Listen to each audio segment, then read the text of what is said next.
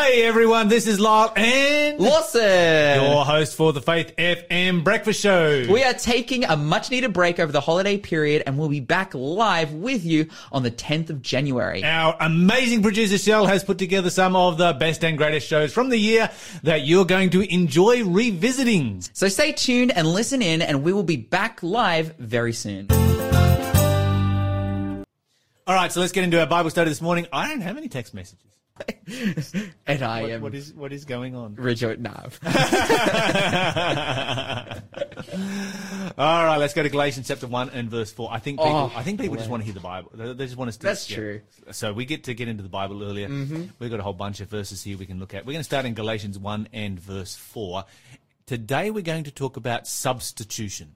Oh, now, yes. Our Bible study makes some very strong statements here in relationship to substitution that I think are absolutely fantastic. Mm-hmm. It says this, and this is, obviously this is not Bible. This is uninspired opinion of the writers, but I think it's very well written. There is no question one of the key themes, if not the key theme of the New Testament, is that Jesus Christ died as the sacrifice for the sins of the world. This truth is the foundation of the entire plan of salvation. Any theology that denies the blood atonement of Christ denies the heart and soul of Christianity. A bloodless cross can save no one. Woo! Strong. Let's go, dude. Yes. That's amazing.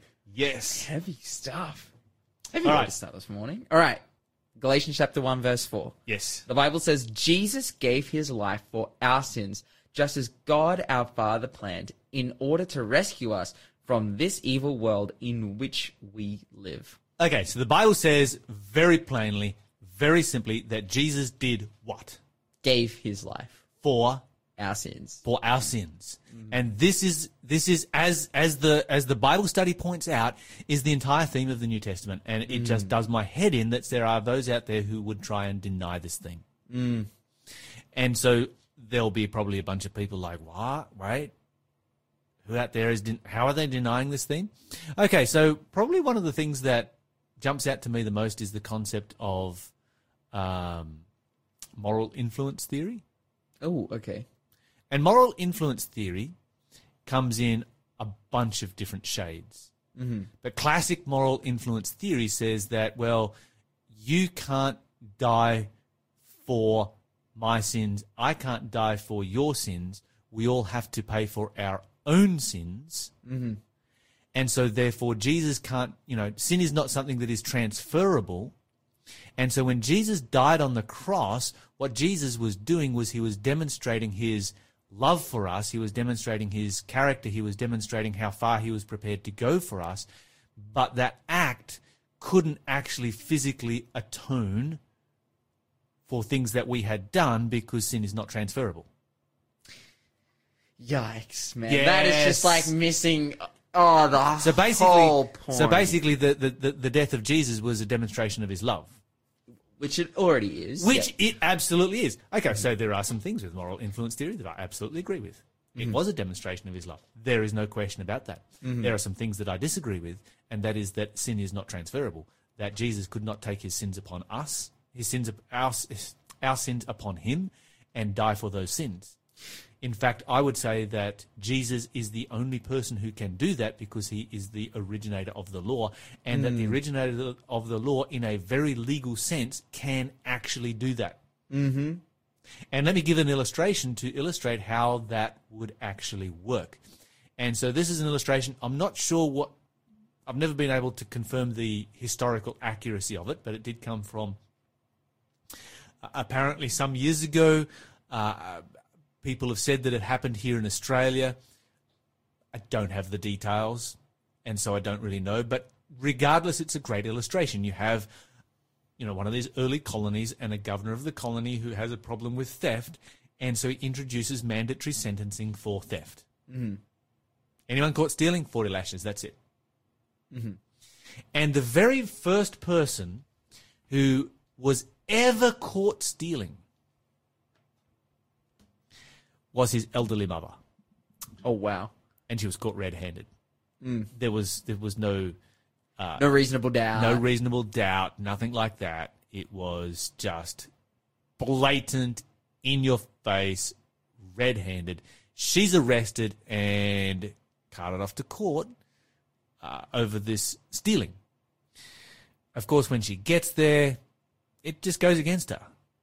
Now, of course, 40 lashes for a frail, elderly woman. That would kill them. That's a death sentence. And so you can imagine how this captured the imagination of the entire community. And they really all wanted to know what kind of a governor they had, because his actions at this particular point are going to be a commentary on his character. And so on one hand, he could say, no, that's cruel. I'm not that heartless. I'm not going to kill my own mother. And I have the power, so I'm just going to let her go free. Because he does have the power. In which case, he's going to communicate to his community that he is somebody who will bend the rules in his own favor when it's his own family. In other words, he's going to make a law, but he's not going to actually truly stand by the laws that he makes. It's, one law for one person, another law for another. It doesn't matter what you know, it matters who you know. Yeah. That kind of situation. And so that's a very difficult situation for him. On the other hand, he can stand by his law and be true to principle. And he can have the sentence executed upon his elderly mother, in which case she will die and his entire community will see that he is heartless and cruel. So it's kind of a no-win situation. He's either going to be heartless and cruel, or he's going to be corrupt and, well, just sort of like, pliable and, everything that goes along with that. So you can imagine that when the day for the sentence to be carried out arrives, the whole area, everybody turns up. This is back in the day when it was, these kind of things took place in the town square, in public. They're all there. Everybody's there. The old lady, she is walked out into the town square. The charges are read out. The conviction is read out. The sentence is read out. There is a scaffold in the middle of the square, and the entire community is just standing around with bated breath, waiting to find out what is going to happen. You're listening to Faith FM, positively different radio. The Breakfast Show will be back with you live again on the 10th. As they're about to lead this elderly lady towards the scaffold, the governor steps forward. And you can imagine at this point that, everybody stops breathing. What's going to happen? He steps forward. But he doesn't say anything initially. First of all, what he does is take off his coat, and then he takes off his shirt. And then he says, tie me to the scaffold. I'll take it for her. Now, if he had turned to one of his soldiers and said, strip down, you're going to take it for her, that soldier would have had to do it. But would that have been seen as being just? No. No, it's not their law. They hadn't made the law. It had nothing to do with them. They weren't volunteering. It wasn't their law. Well, even if they had volunteered, it still wouldn't have worked. Yeah. It wouldn't have been applicable. But they can't do that because they didn't create the law. The only reason he could do that was because he was the one who was the creator of the law. He had initiated the law. He had written the law. He was the one who made the law. Therefore, he can do this. Now, when he does so, is he backing down from his law and saying, we're not going to carry out the penalty of this particular law. I'm just going to change it in the case of my mother? No. What he's communicating is that, there is always the penalty for breaking the law. There is always the penalty. And the penalty is never going to go away, and the penalty is never going to change, and the law is never going to go away, and it is never going to change. But at the same time, so he's being 100% just. This is just. Not backing down from his law. But is he also being merciful? Yeah. 100% merciful. Because he is stepping in as the substitute and as the only one who can be the substitute. And this is, really a great illustration of what Jesus did for us. He was the one who made the law. He was the one who said the wages of sin is death. He was the one who said that I don't want human beings to die. And he could have just sort of stepped in and said, you know what? I don't want human beings to die. This is awful. I love them all. So I'll just forgive them all. And Satan would have said, but wait, you've got a law. It's just corruption. I got tossed out of heaven for breaking the law. Wow. Mm-hmm. And this is absolute corruption. Jesus equally could have walked away from our world and gone, you chose it, guys. It's all yours. Bye-bye. I'm out of here, and just noped out of the whole thing. And that also, the rest of the universe then looking on would be like, wow, that's cold. That's ice cold. It might only be a tiny speck of dust and not much, but still, you created those people and now you've abandoned them. And this is the thing. It's like, because people bring this up and they're like, it's cold. But at the same time, I feel like with the whole idea of just relinquishing the law, you legally don't have the right to do that. Like, unless, of course, you're the person who created it. But, like, there isn't a precedent where that's okay and it's not corruption. Whereas the other side where it's he makes them go through and receive the punishment, that is, like, I feel like God fully has the right to do that. Fully has the right to let that happen. To say, like, oh, well, you receive the consequences. Like, because there are people at the end of the day who will receive the consequences under the pretext that they have, been offered salvation and forgiveness and mercy and justice. But ultimately, like, I feel like with that second option, it's like, just giving them up and abandoning them. God fully has the right to do that. God fully has the right to do that because it's our decision that has led to that. And I think that's the powerful thing. Like, yes. Yet he doesn't. Yet he doesn't. And, this governor in this case, 40 lashes could just about kill a person. 100%. And particularly in those days where there was no such thing as any kind of sanitation. Oof. That whip has whipped, a lot of other people before. You're not going to be using bandages that have even been boiled. You start to think about all of the implications of this, and the possibility of dying from 40 lashes is actually very, very high. Yeah. Well, it was in Jesus' time where they only gave people 38. Yes. Because they're like, oh, yeah, 40. The last two will kill you. The 40's the death sentence. Yes. That's hectic as. Yes. That's so gnarly.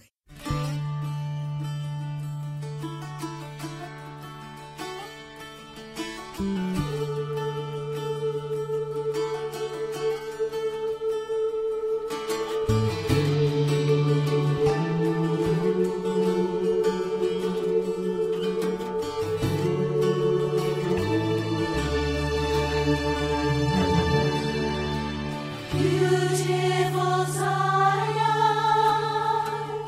built above. Beautiful Zion, beautiful city that I love.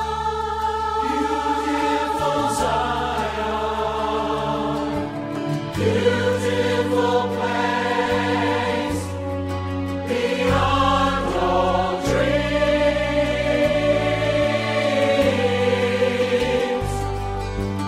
beautiful heaven,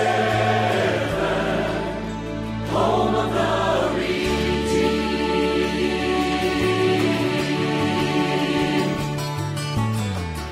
Beautiful crowns that never fade.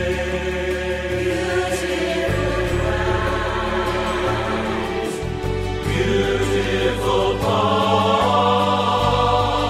before Him laid. Hallelujah, Hosanna.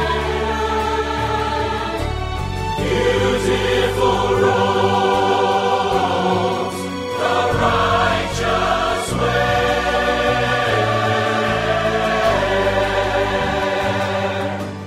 Beautiful saints who enter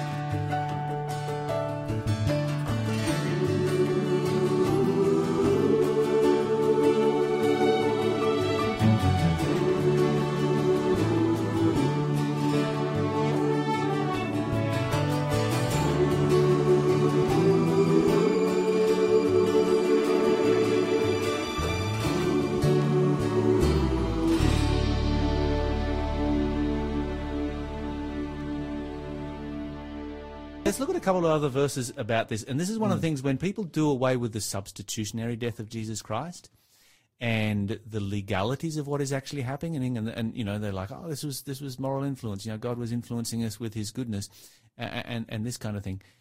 They're doing away with the depths of the plan of salvation. The plan of salvation is incredibly multi-layered.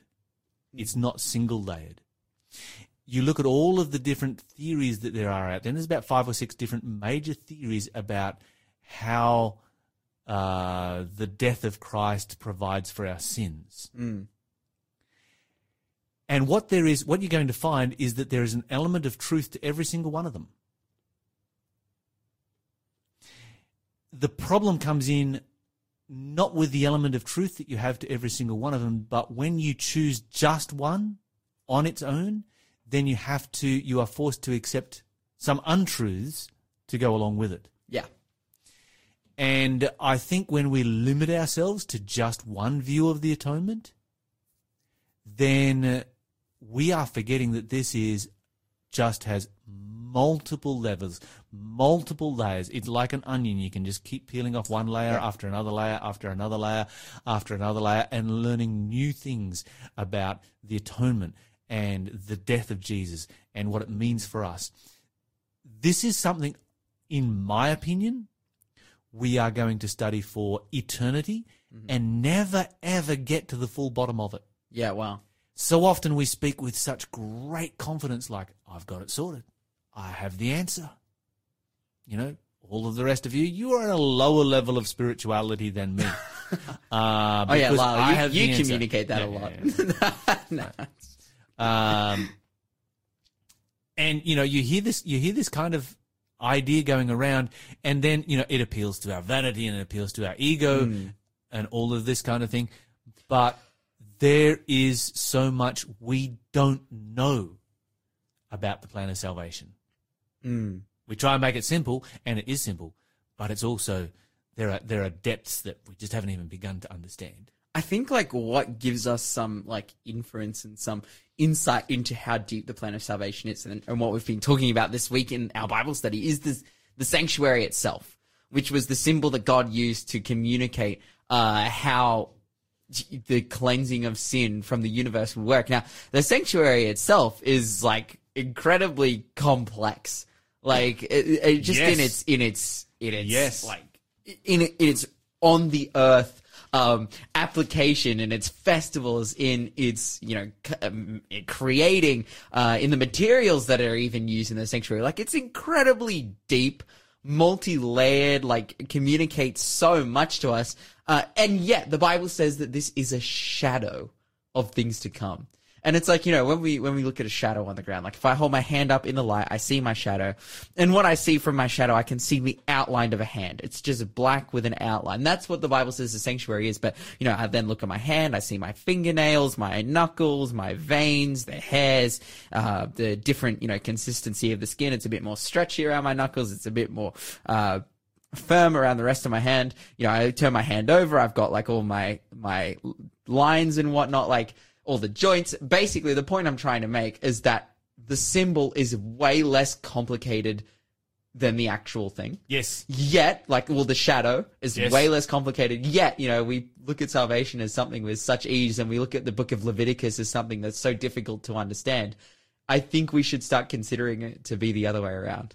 I think we should just study it and learn it, and make it a central part of our lives to always be learning something new about what Jesus did for us.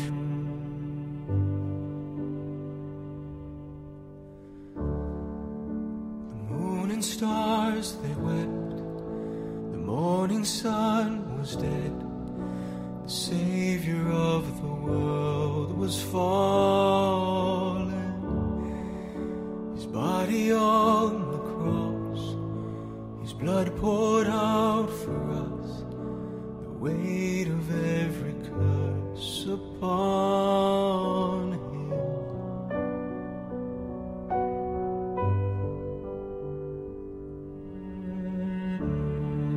One final breath he gave, as heaven looked away, the Son of God was laid in darkness. A battle in the grave, the war on death was waged, the power of hell forever broken.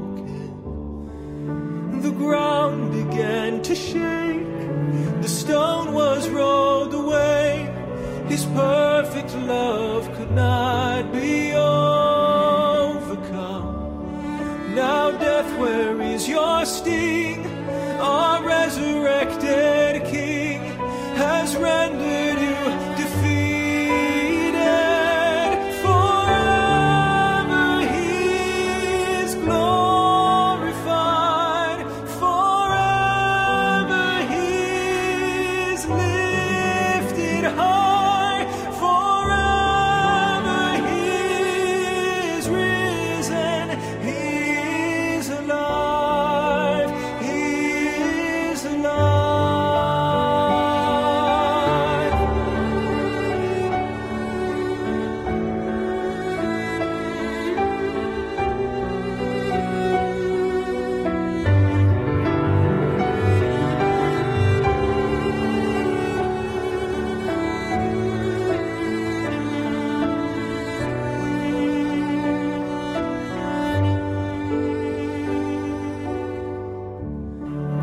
The ground began to shake, the stone was rolled away, his perfect love could not be overcome. Now death, where is your sting? Our resurrected King has rendered you defeated. Forever he is glorified. Forever he is lifted high. Forever he is risen. He is alive. He is alive.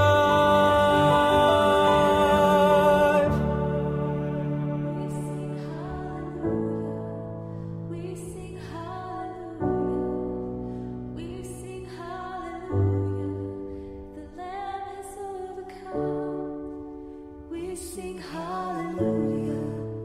We sing hallelujah. We sing hallelujah. The Lamb is overcome. We sing hallelujah.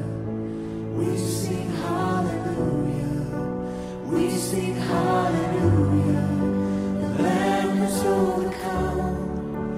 We sing hallelujah. We sing hallelujah. We sing hallelujah. Forever he is glorified.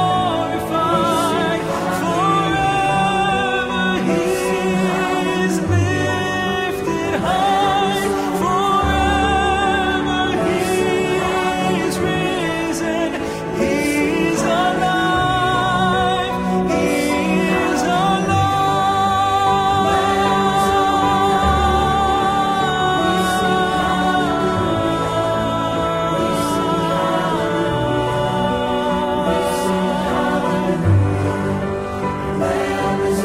Forever he's risen. He's alive. He's alive.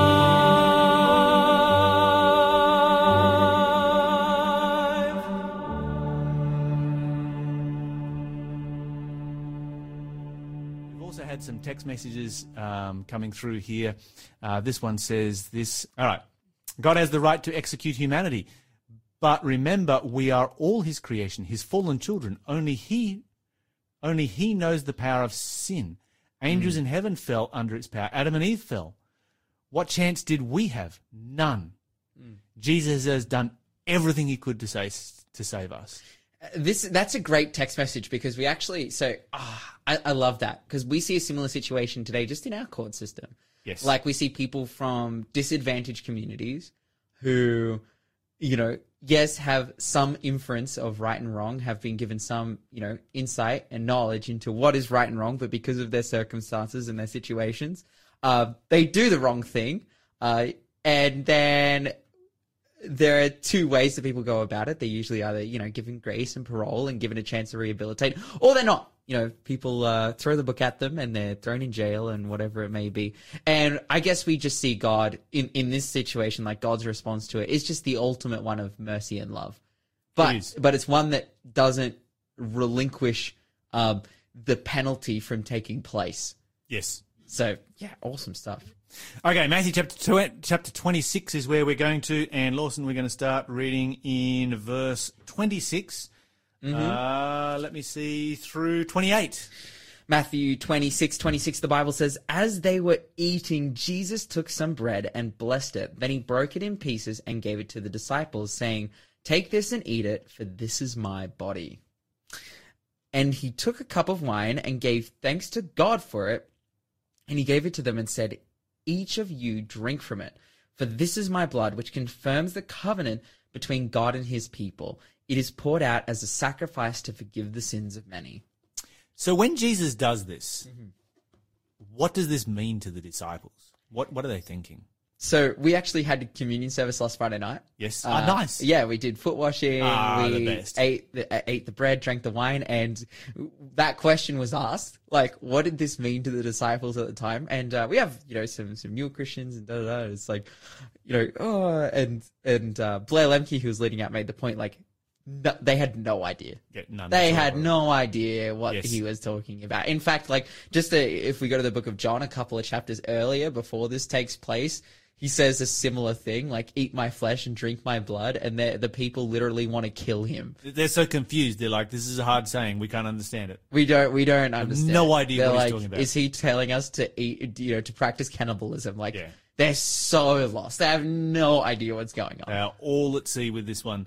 And the amazing thing about this passage is that it is, hours, just hours from being fulfilled. Yeah, wow. It must have been heartbreaking for Jesus to, hand out the bread, hand out the wine, wash their feet when, in just a very, very short space of time, it was all going to be fulfilled, and they're all just sort of sitting there like, what's he talking about? Yeah. And in between that conversation, of course, their major conversation is, who's going to be the greatest in the kingdom? Who's going to be prime minister in the new empire? Man, I understand why Jesus was depressed as our interviewee was making that point. For 3.5 years. He's preached for 3.5 years, and they just don't get it. Well, just so discouraged. Yes. And just being so misunderstood. Yes. And it's not like Jesus is coming with something like radical or, it's not like he's trying to start up his MLM pyramid scheme and he's misunderstood. He's like, oh, come on guys, I have the best product, I have Fit Tea. And he's come to provide salvation for the world. Yes. And they just don't understand. Absolutely. Oh, it's so sad. It is indeed. But really what it does is it illustrates for us once again the importance of the substitution, because Jesus says, this is my body, this is my blood, this I am dying for you, this I am giving for you. He is substituting himself for us. Let's go to Ephesians chapter 2 and verse 13. Ephesians chapter 2 and verse 13. Ephesians chapter 2, verse 13, the Bible says this, but now you have been united with Christ Jesus. Once you were far away from God, but now you have been brought near to him through the blood of Christ. Okay, so let me see here. We have been brought near to God by what? The blood of Christ. How does the blood of Christ bring us near to God? Well, it removes our sin. It does indeed. It takes away our sin. Let's look at another verse, Hebrews chapter 9 and verse 14. So Hebrews 9. Oh, I love this verse, dude. Oh, so good. Can you do it off by heart? No. Hebrews 9. We read it earlier this week, and it's fantastic. Hebrews 9 and verse 14, the Bible says, just think how much more the blood of Christ will purify our consciences from sinful deeds by the power, so that we can worship the living God. For by the Spirit by the power of the eternal Spirit, Christ offered himself to God as a perfect sacrifice for our sins. Hebrews also says that without the shedding of blood, there is no remission of sins. Yes. And so you kind of wonder if it was just, if it's just moral influence and sin cannot be transferred to Jesus Christ, then how does the Bible say that without the shedding of blood there is no? What relevance does that verse have? I don't even know how people could come up. Like, okay, I understand how people could come up with it. I understand like the logic behind it, but it's just not consistent with the Bible. No. Particularly when we look at the verses that we looked at yesterday from Isaiah chapter 53, where the Bible says it pleased the Lord to bruise him. You've got God the Father who is handing out the punishment to the Son that you and I deserve. Yeah. The death penalty is going to Jesus Christ. These are some pretty full-on passages right here. One more that we're going to look at is 1 Peter chapter 1 and verse 19. 1 Peter chapter 1 and verse 19. Let's have a look at what the Bible has to say over here. 1 Peter 1 and verse 19, the Bible says, "It was the precious blood of Christ, the sinless, spotless Lamb of God." We actually have to have verse 18 as well. 18. Oh, okay. So okay. the Bible study just gives us verse 19, but you've got to have verse 18 to give it its context. "For you know that God paid a ransom to save you from the empty life you inherited from your ancestors, and the ransom he paid was not mere gold or silver, it was the precious blood of Christ, the sinless, spotless Lamb of God." Okay, so once again, if you look at this particular passage right here, what you find is that the Bible says that there was a ransom paid. That's really clear language. It says it repeats that thought a couple of times, and then it goes on to say that the ransom was paid with the blood of Jesus Christ. And so some people will ask the question and say, well, who was God paying the ransom to? Who does God pay the ransom to? I mean, is he paying the ransom to Satan? No, he's paying the ransom to the law. Satan is not demanding death. It is the law that is demanding death. Yeah, wow. That's where the ransom is paid. The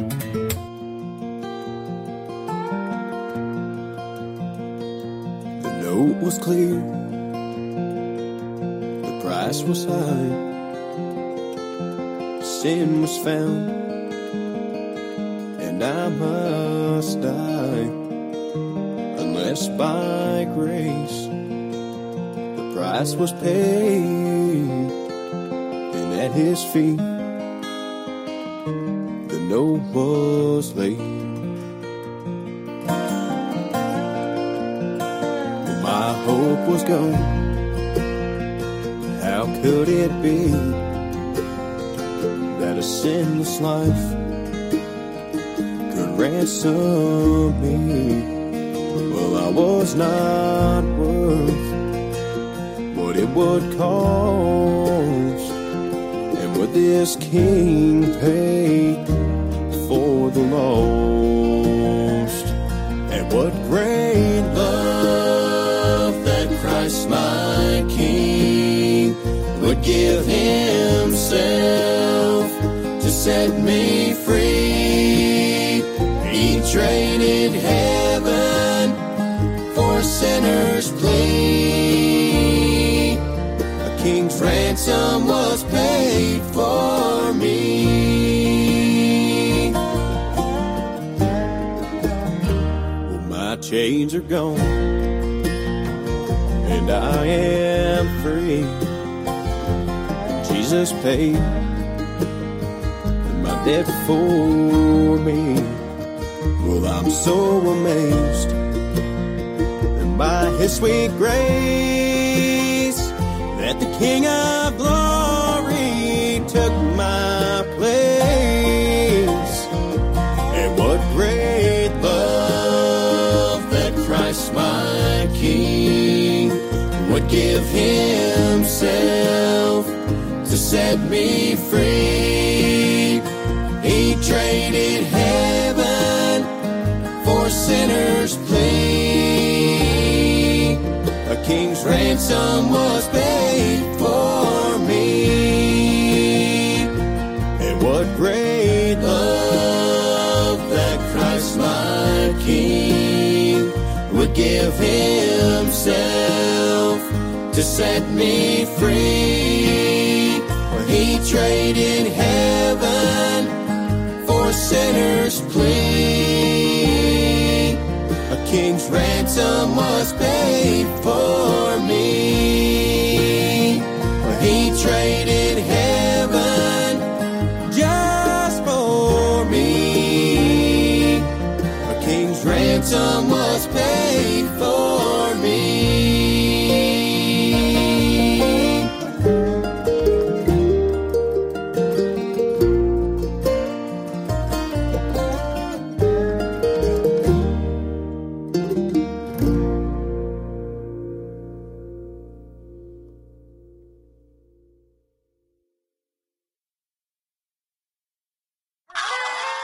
We're having a party and you're invited! New Start Juice and the RTM Op Shop are celebrating their second anniversary with 20 days of festivities for all. At New Start Juice, we're giving away 2 items for the price of one for 20 days. Buy one, get one free. And the RTM Op Shop is selling bags for just $20. Whatever items from the shop you can fit in the bag is yours. Clothes, appliances, shoes, books, teddy bears! You can have it all for only $20. Don't miss this opportunity as it's only available while supplies last. Come celebrate with us for 20 days from the 22nd of November to the 17th of December at both New Start Juice and the RTM Op Shop, Monday to Friday from 10 a.m. to 4 p.m. at 45 William Street, Raymond Terrace. You're listening to Faith FM, positively different radio. Good day. My name is Marius Jigao. Please join me for our new show on Sunday at 12:30 p.m., where we will examine biblical concepts and ideas and ask ourselves, is it relevant today? We will explore questions such as, did Jesus exist?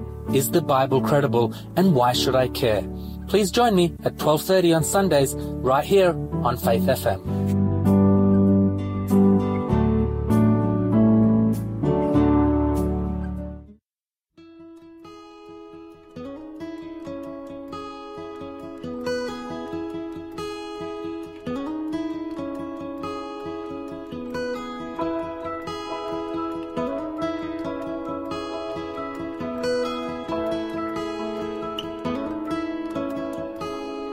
Tis the Lord, a wondrous story. Tis the Lord, the King of glory. At his feet we humbly fall. Crown him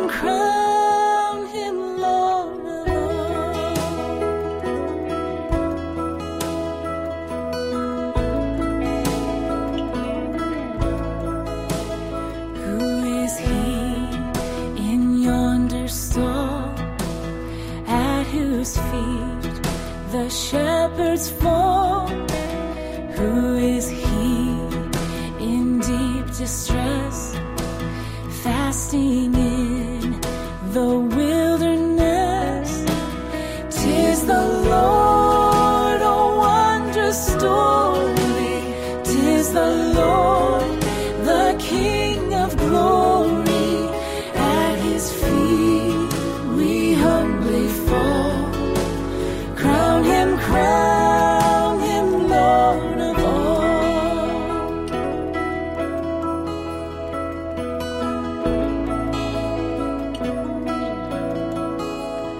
Low at midnight, who is he?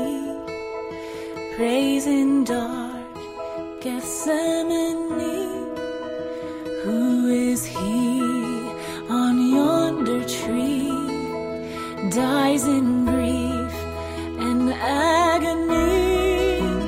'Tis the Lord, a wondrous story. 'Tis the Lord, the King of glory. At his feet we humbly fall. Crown him Lord of all.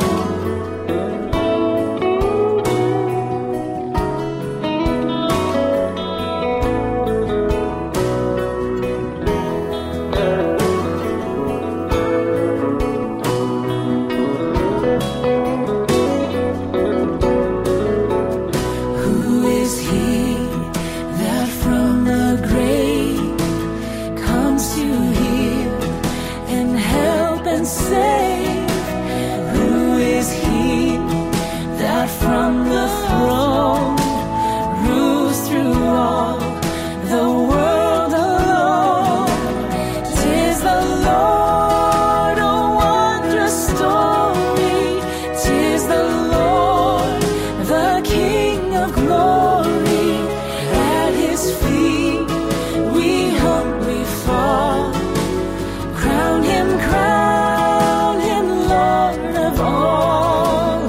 'Tis the Lord, oh wondrous story. 'Tis the Lord, the King of glory. At his feet we humbly fall. Crown him, Lord of all. Crown him,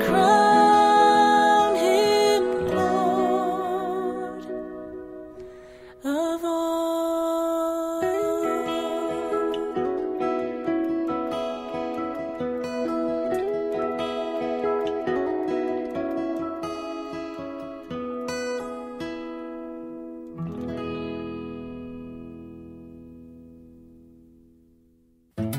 The Breakfast Show will be back with you live again on the 10th.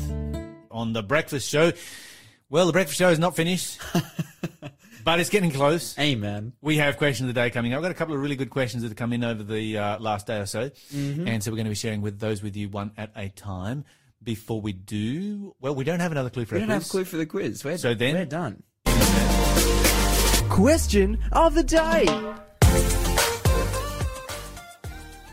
Nice. All right. Today's question of the day today, Lyle, is: did Jesus regain his divinity after the resurrection? If so, at what point?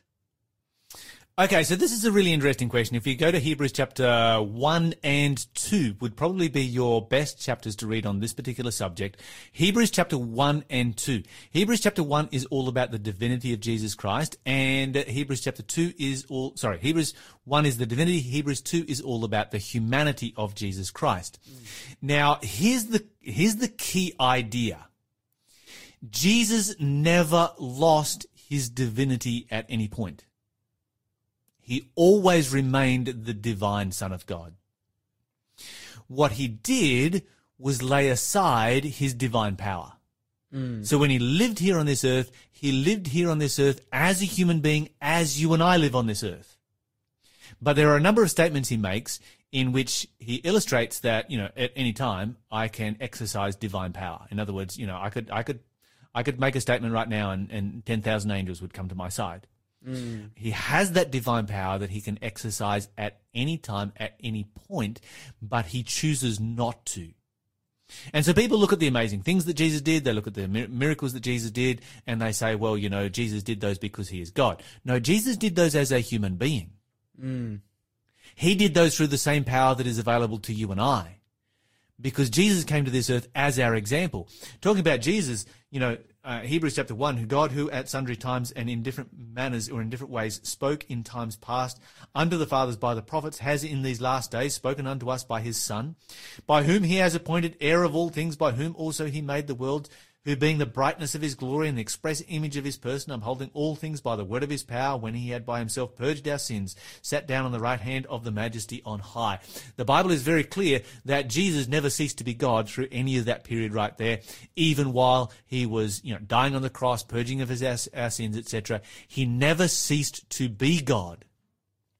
What he ceased to do was use his own power as God.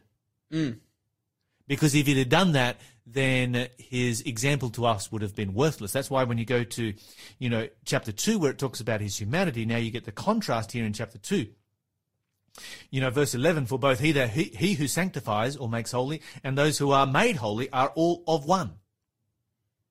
The Bible says, he who makes holy, that's Jesus, and those who are made holy, you and I, are all of one.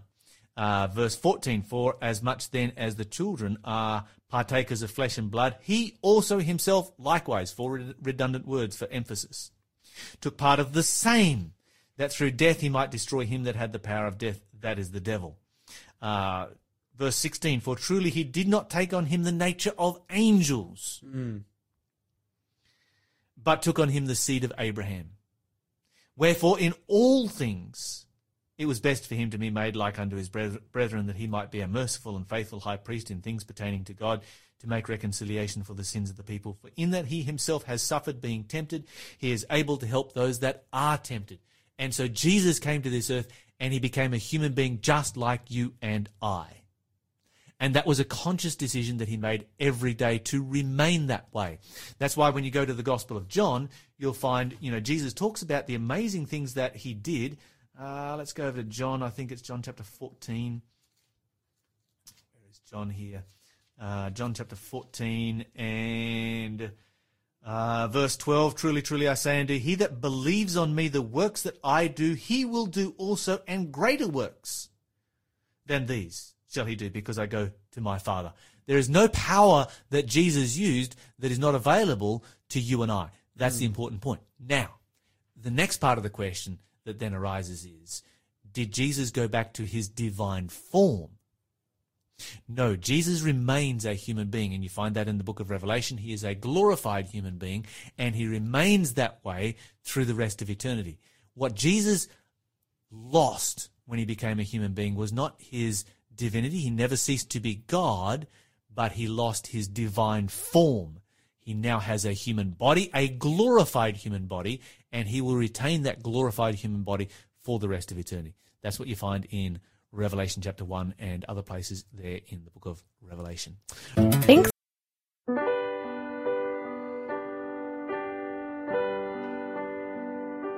Lift your head, little one. Lift your eyes to see the sun. Lift your heart and burden soul. Oh, rejoice in hope. Lift your head, little one. Lift your eyes to see the sun. Lift your heart and burden soul. Oh, rejoice in hope.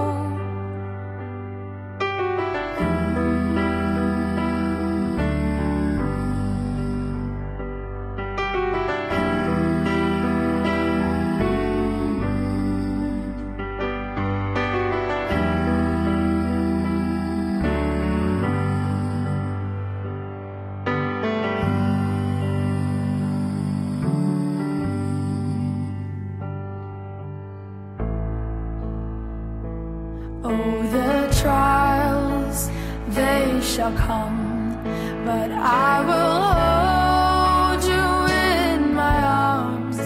Look to the scars in my hands. Be patient in tribulation.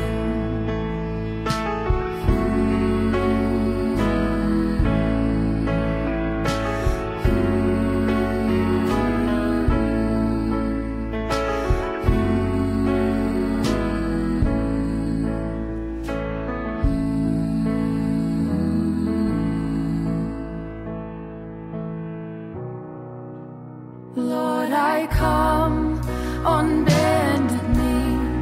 I come to you daily. Diligence I need to be, constant in praying.